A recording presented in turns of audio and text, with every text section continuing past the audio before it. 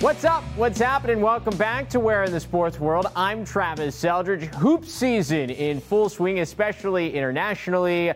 So we're going to be joined by some basketball guests over the next month or so. And we have a good one today. We're being joined by former Vermont Catamount Trey Bell Haynes. Remember, before we get to Trey Bell Haynes, if you missed any of the earlier episodes, we've had former Maryland Terrapin Melo Trimble on, also Dylan Ennis, the former Oregon guard as well, both from the Spanish ACB League, so make sure you check those out. But on this episode, we chat with Trey Bell Haynes, the former two-time America East Player of the Year at Vermont.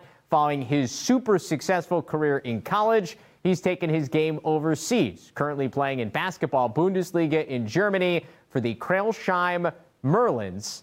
And Trey Bell Haynes joins me now. Trey, it's Where in the Sports World is the show, so you got to fill the people in. Where in the sports world are you right now? I'm in Crailsheim, Germany, southwest Germany, close to the French border. So fill people in because you've lived a couple of different places in this early part of your pro career. Where does Germany compare to where else you've been?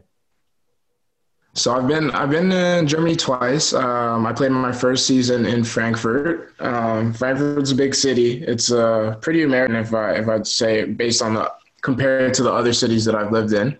And then I spent last season in Helsinki, which was cut short due to COVID, but probably, I don't know, maybe the nicest city that I've lived in so far as a pro. And then I spent some time in the G League. I was in Oshkosh, Wisconsin. So nothing against Wisconsin, but I'd say that's probably at the bottom of the list of places I've been so far. I mean, what's it like being a Canadian living in Germany? What's that adjustment like? Well, honestly, the only guys that really point out I'm Canadian are probably the American guys. Everybody else groups us together, but the American guys make sure that the difference is known whenever they can to point out that we're not the same. But I guess it's the same as all the other import guys, just making a home away from home, trying to just live as comfortable as possible, trying to just make this 10 months, however long I'm out here, as comfortable and as fun as I can. You mentioned time in the G League and time overseas, and I think probably the toughest part of being overseas is you're away from family, you're in an unfamiliar place, different time zone, like completely. You're not talking about just 2 or 3 hours. What have you figured out is the key to being successful when you're that far away from home and that far away from people you care about? I think you just got to find a way to kind of immerse yourself into where you're at as soon as you can. And I think if you get, for me, for example, like if I got out to Germany and I kind of was still thinking about Toronto and still thinking about talking to my friends a lot and staying on that, like being back home, then it's going to be obviously harder to adjust. But the sooner you get out here and kind of lock into the basketball, your teammates and your life here, the easier it'll be to kind of deal with the homesickness, because obviously it's going to still be there. So let's talk some hoops. Like, where's your game at right now? Like, compare it to your time at Vermont. Where are you as a player? I'm a lot better. I'm a lot better than I was at Vermont. I think right now it's probably the best version of me there's been since I've been a pro. Credit that obviously to my hard work, but I think I've played under a lot of good coaches that have taught me a bunch of different things and gave me kind of different looks at the game. So I think right now, putting all those lessons together, and it's obviously I've started the season pretty well, so it's been good for me so far. You kind of hit the nail on the head. You play for all these different teams, and you're lucky you've played in the same league for a couple of these years. But there's some guys that you're playing with that go from one league in one country to the next, and you're playing in 3 different countries for 3 different teams and 3 different coaches in 3 years. How do you continue to improve and pick up things along the way? Like, how difficult can that be sometimes, unless you're really ultra focused?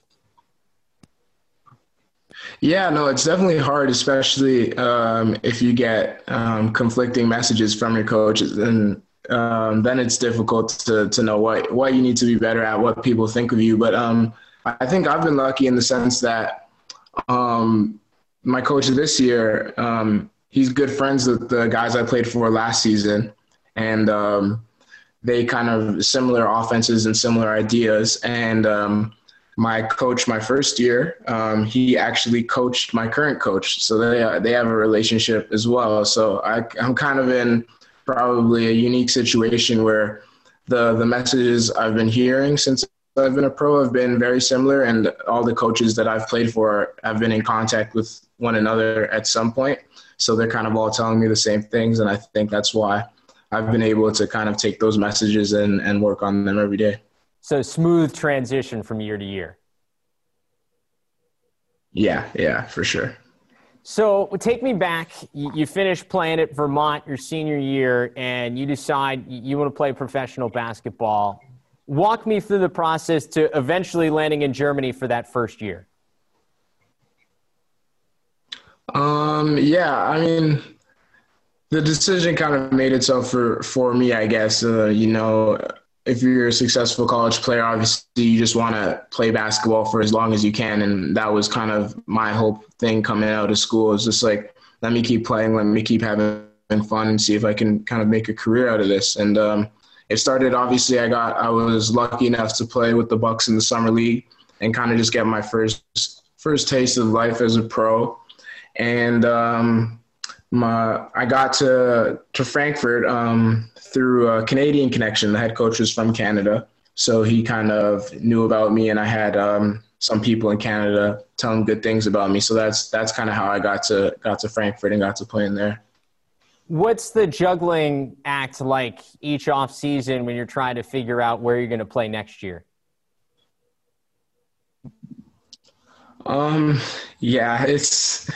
It's different for everybody, definitely. I won't say that my first 2 years I was amazing by any stretch of the imagination. So I didn't have tons of offers coming into this season, but when Krailsheim reached out, I kind of spoke to the coach, and we had a couple good conversations and realized, like I told you, with the similar offenses and similar messages from the coach, this would be a good spot for me. But for me, the juggling act hasn't been too crazy. Obviously, it's a little nerve-wracking playing year to year and not knowing what's going to happen next season, or if I get hurt training in the summer, that could destroy that whole next season. But it's, for me so far, it's been a good journey, not too stressful.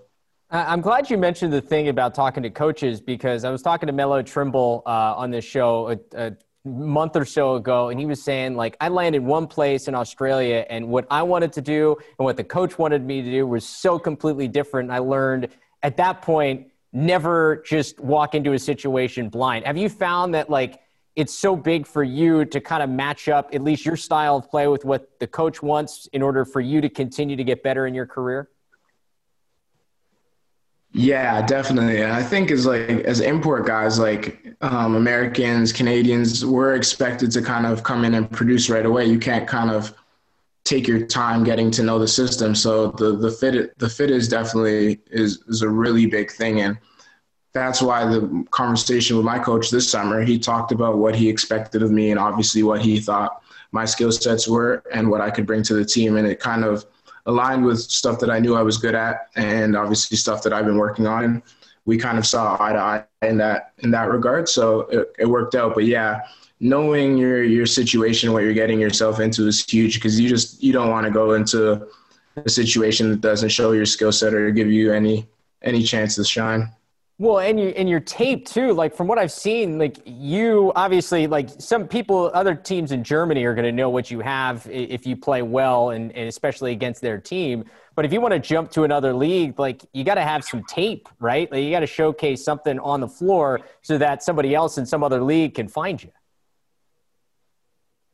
Yeah, definitely. And I think that's all your relationship with your coach and what you're allowed to do with your team. I think for all the guys on my team, like our coach gives us just a ton of confidence to go out there and play, obviously within the system, but he doesn't have too many rules. He's not too strict, and he doesn't restrict guys from taking certain shots. And that kind of, in a system like this, like anyone can be that guy and be shining and look good. And obviously that does bode well for tapes and how teams look at you in the offseason.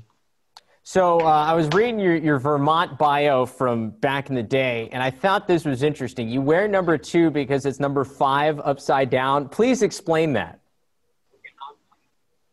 Well, okay, that was the case back then. That was when I got to Vermont. I had worn 5 throughout high school, and there was a senior wearing 5. So obviously I can't convince him to switch numbers. He has a year left, and I wore 2 because if you flip it around, it's a 5. And that was my whole reasoning to doing it. I'm born on September 5th, so 5's always been my number. But I switched to 2 just because I couldn't get 5, and I thought the numbers were similar in terms of how they look. And so now it's stuck? You never thought about going back? Well, I had a really good rookie year. I was all rookie team in Vermont my first year, and my coaches were asking me if I was going to switch, and one of them said, "You can't switch because you played well. If you had a bad year, then yeah, you should definitely switch and just start over. But you played well, so you got to keep it going." And it's worked out for me so far. Yeah, it has been. It's crazy. You've one thing like that, you play well, and then are you superstitious? Like, have you worn another number since? Yeah, with Team Canada, I wore 25 and I wore 7 once, and in the G League in the G League I just took 20, and I think in the summer league they just gave me a number. But when I can pick, my first choice is always going to be 2.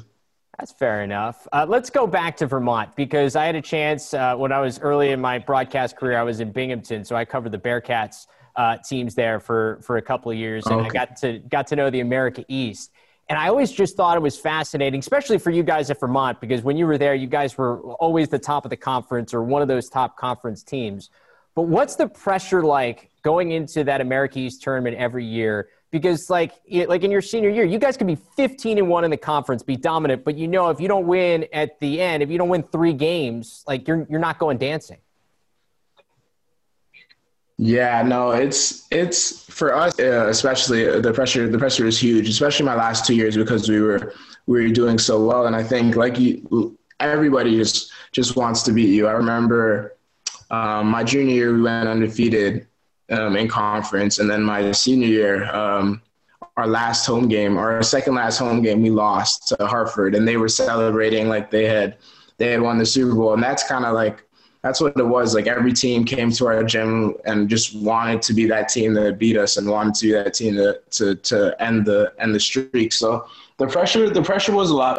I think the coaches did a really good job of keeping us level-headed and not letting it get to us, and not letting the success get to us at the same time either, just kind of focusing on basketball. And obviously my senior year, we lost to UMBC, that tough shot, but that wasn't the pressure. That's just a great play by a great player.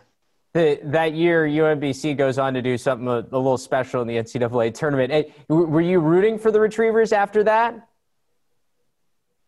No, I wasn't rooting for either of them. I didn't turn on the game until there was 2 minutes left, because, once that happens, the people that don't really understand how college basketball works, you get all the text messages that say "Oh, could you guys beat Virginia?" "Oh, that could have been you." And it was yeah, okay. So, don't want to take anything against it. Obviously, it's probably the most amazing win in the tournament history, but no, I wasn't rooting for them when that was going on. I feel you, man. I went to Syracuse. I love watching Syracuse basketball. And when Syracuse gets knocked out of the NCAA tournament, I don't want to watch for another I don't want to watch the rest of the weekend, because it hurts. It hurts. Yeah. And I can only imagine as a player. Yeah, and especially being your senior year, your last try to get there and you fail, you don't even care about the tournament at that point. Yeah, no, that's a killer. But you did get there. You guys played Purdue tough in the first round that year before your junior year. What stands out to you about that tournament game in general? Our captain tore his ACL that game. That's probably he tore it at right before halftime, and we were in the game. And I think we still blame him till this day. Like we think we would have won the game if he was able to finish it out. So that's the biggest memory. But I mean, just the whole experience. Iowa State was playing after us, and the winner of their game was going to play the winner of our game, and all of their fans were cheering for us to pull up the upset. And it's a 20,000 seat arena, and we got like majority of the people are screaming Vermont, so it was pretty cool. That team was obviously really good. And you mentioned the senior year team. Of the 4 years, what team did you think was the best? Oh, my junior year's team was definitely the best. Yeah, why? What stood out? I think we had a little bit of everything. We weren't overly reliant on one or two guys. I think we had like 8 or 9 guys that could play and impact the game at any point. And I just think like that team was full of juniors and seniors, so just the experience at that point was really big. And we only had one freshman, Anthony, who came in and played a lot and was huge to our success, but there wasn't a lot of learning that had to be done from the younger guys. So kind of from the jump, we knew that year's team was going to be pretty good. So I already mentioned I went to Syracuse. So TJ Sorrentine puts a dagger in me. Does he have to buy anything when he shows up in Burlington, Vermont? Honestly, I think in my 4 years he came to Vermont once, but so I don't. He's probably gets mobbed, so he stays away. But yeah, we've that shot is history. You hear about it every single summer going into the season. You want to be the next Vermont team to kind of create history. I mean, obviously that's such like an indelible moment in the program, but like when you take me back to when you were in high school, like why was Vermont the right move for you? They were my only move. It was Vermont or it was Vermont or it was stay in Canada. They recruited me pretty late.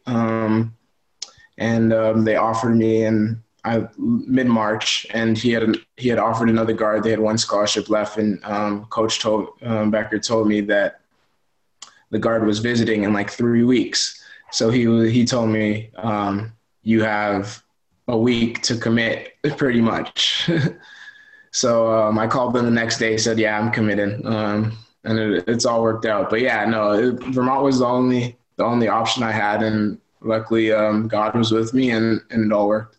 What kind of chip on your shoulder does that give you? I mean, obviously, you proved some people wrong once you got there. You, like, immediately contributed. What kind of chip was there? I mean, the chip's always there. I mean, as a Canadian guy, it doesn't even matter being recruited by a lot of schools or little schools. You go to school in the States, and everybody's like, oh, he's a Canadian, he's whatever. So you got to constantly prove yourself every year. As a pro, it's the same thing, like the journey from new team to new team, new teammates. You gotta show what you're worth. You can't just rely on your reputation or what you did last game or last year. You gotta bring it every single day. I'm glad you brought up the Canadian thing, because I think more and more, like we've had, and I talked to Dylan Ennis probably about a month ago for the show, and he was talking about Canadian basketball, and it seems like there are more guys coming out of Canada that are now being successful, whether it's in college and then going to pro. Like, where's Canadian basketball now compared to even like not too long ago when you were coming up?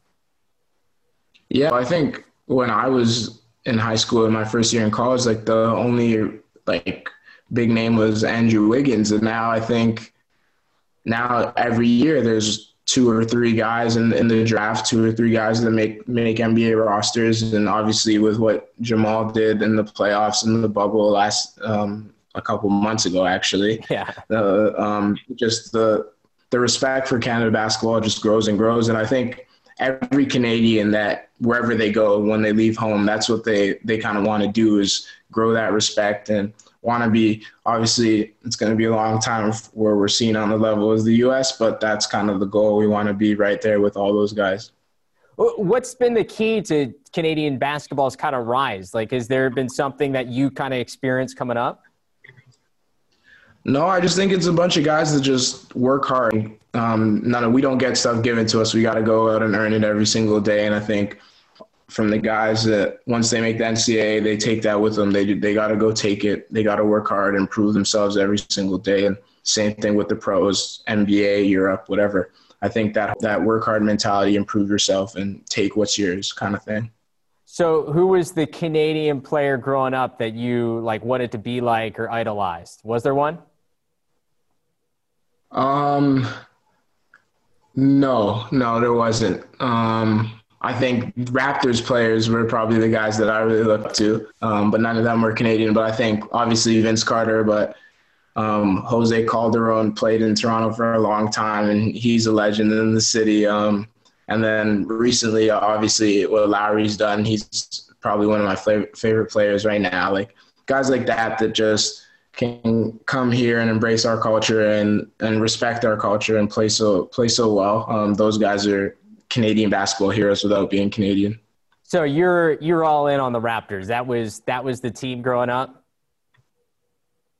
The Raptors and the Bulls. Derrick Rose is my all-time favorite player. So okay. Once he got drafted to Chicago, I was a Chicago fan until he left. But yeah, no, right now and for the last little while, it's just been all Raptors. So that championship a couple years ago felt pretty good. Oh, it was great. I was in a sports bar with a couple of Americans during Game 6 when they won. So it was nice to rub it in their face because no one saw that coming. No, that was wild. I'm also from Philadelphia, so that Game 7 shot hurt. It hurt me bad from Kawhi, but it was a fun team to watch, and it was a fun run to watch. Yeah, it was. So when you look at big picture, and obviously, I mean, everybody who plays pro basketball overseas, you're trying to make a career, but there also is part of you that probably wants to get back to the United States and play at the highest level. How do you define success in your career? Like, are you not successful unless you get back to the NBA, or can you be successful just doing what you love and having a chance to play wherever you get an opportunity?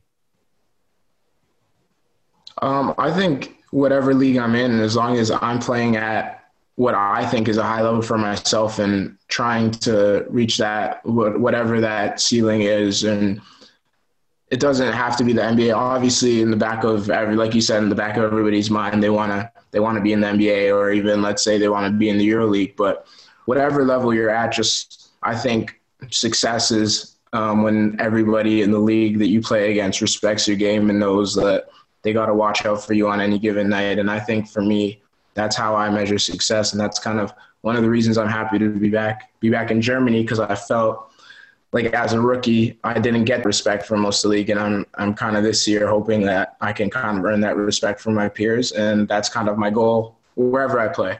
I just want the guys that I'm lining up against that know what it takes to get there to respect my game and respect the work that I put in.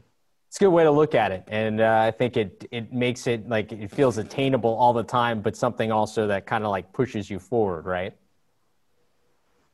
Yeah, just something that keeps me going. It's always in the back of my mind when you have a bad game. You're like, you got to bounce back. You got to get to the next one because you don't want to string them together. All right, so we'll finish out with this. Just kind of three quick hitter, little different questions for the road. First off, which place is colder, Burlington, Vermont, or Toronto, Ontario? I think Toronto's colder, but Burlington gets a lot more snow. How much snow does Toronto get? Not much. When I was a kid, I think this is the same story that everybody says. When they were a kid, it snowed so much more. But recently, I feel like it hasn't been a ton of snow. So it wasn't much of an adjustment for you at all going to Burlington. For some people, it's like frigid, but you're good. No, it was the same. It was just had to wear boots. That's all. Yeah. All right. Fair enough. What food do you miss the most now that you're in Germany? Popeyes. Popeyes? Just anything from Popeyes. Yeah, that or whatever my mom cooks. But I would say Popeyes. Just having like every once in a while you want some junk food, just go and get some fried chicken. That's not really an option here. So what's the like go-to make you feel like home while you're overseas? There's got to be something that like kind of hits the spot. Um, I guess there's a Five Guys that's like an hour away. That you can, and there's a Chipotle like 2 hours away. I'm not in a big city, so there's not a lot of those places for me. So a lot of that feel at home happens in my own kitchen. So no, you're not driving 2 hours for Chipotle? Yeah, no, it's tough, sit in the car after practice. If one of my teammates wants to drive, maybe I'll sit with them, but I don't know if it's worth it. 4 hours round trip is not worth Chipotle. I don't know. I don't care how far away I am from home. And final question for you. If you could steal, like Space Jam, you could steal like one skill from one other player on the planet, what would it be? Oh, Steph Curry shooting. I feel like that should be every player's answer. Yeah, give me Steph shoot. Yeah, exactly. You can shoot from anywhere at any time. Yeah, that's definitely something I'd take. That's a good no-brainer. Hey, Trey, appreciate you spending some time with me here today. Good luck the rest of the way. Looking forward to watching you play over in Germany, and hopefully we'll catch up sometime down the road. Appreciate it. Thanks for having me.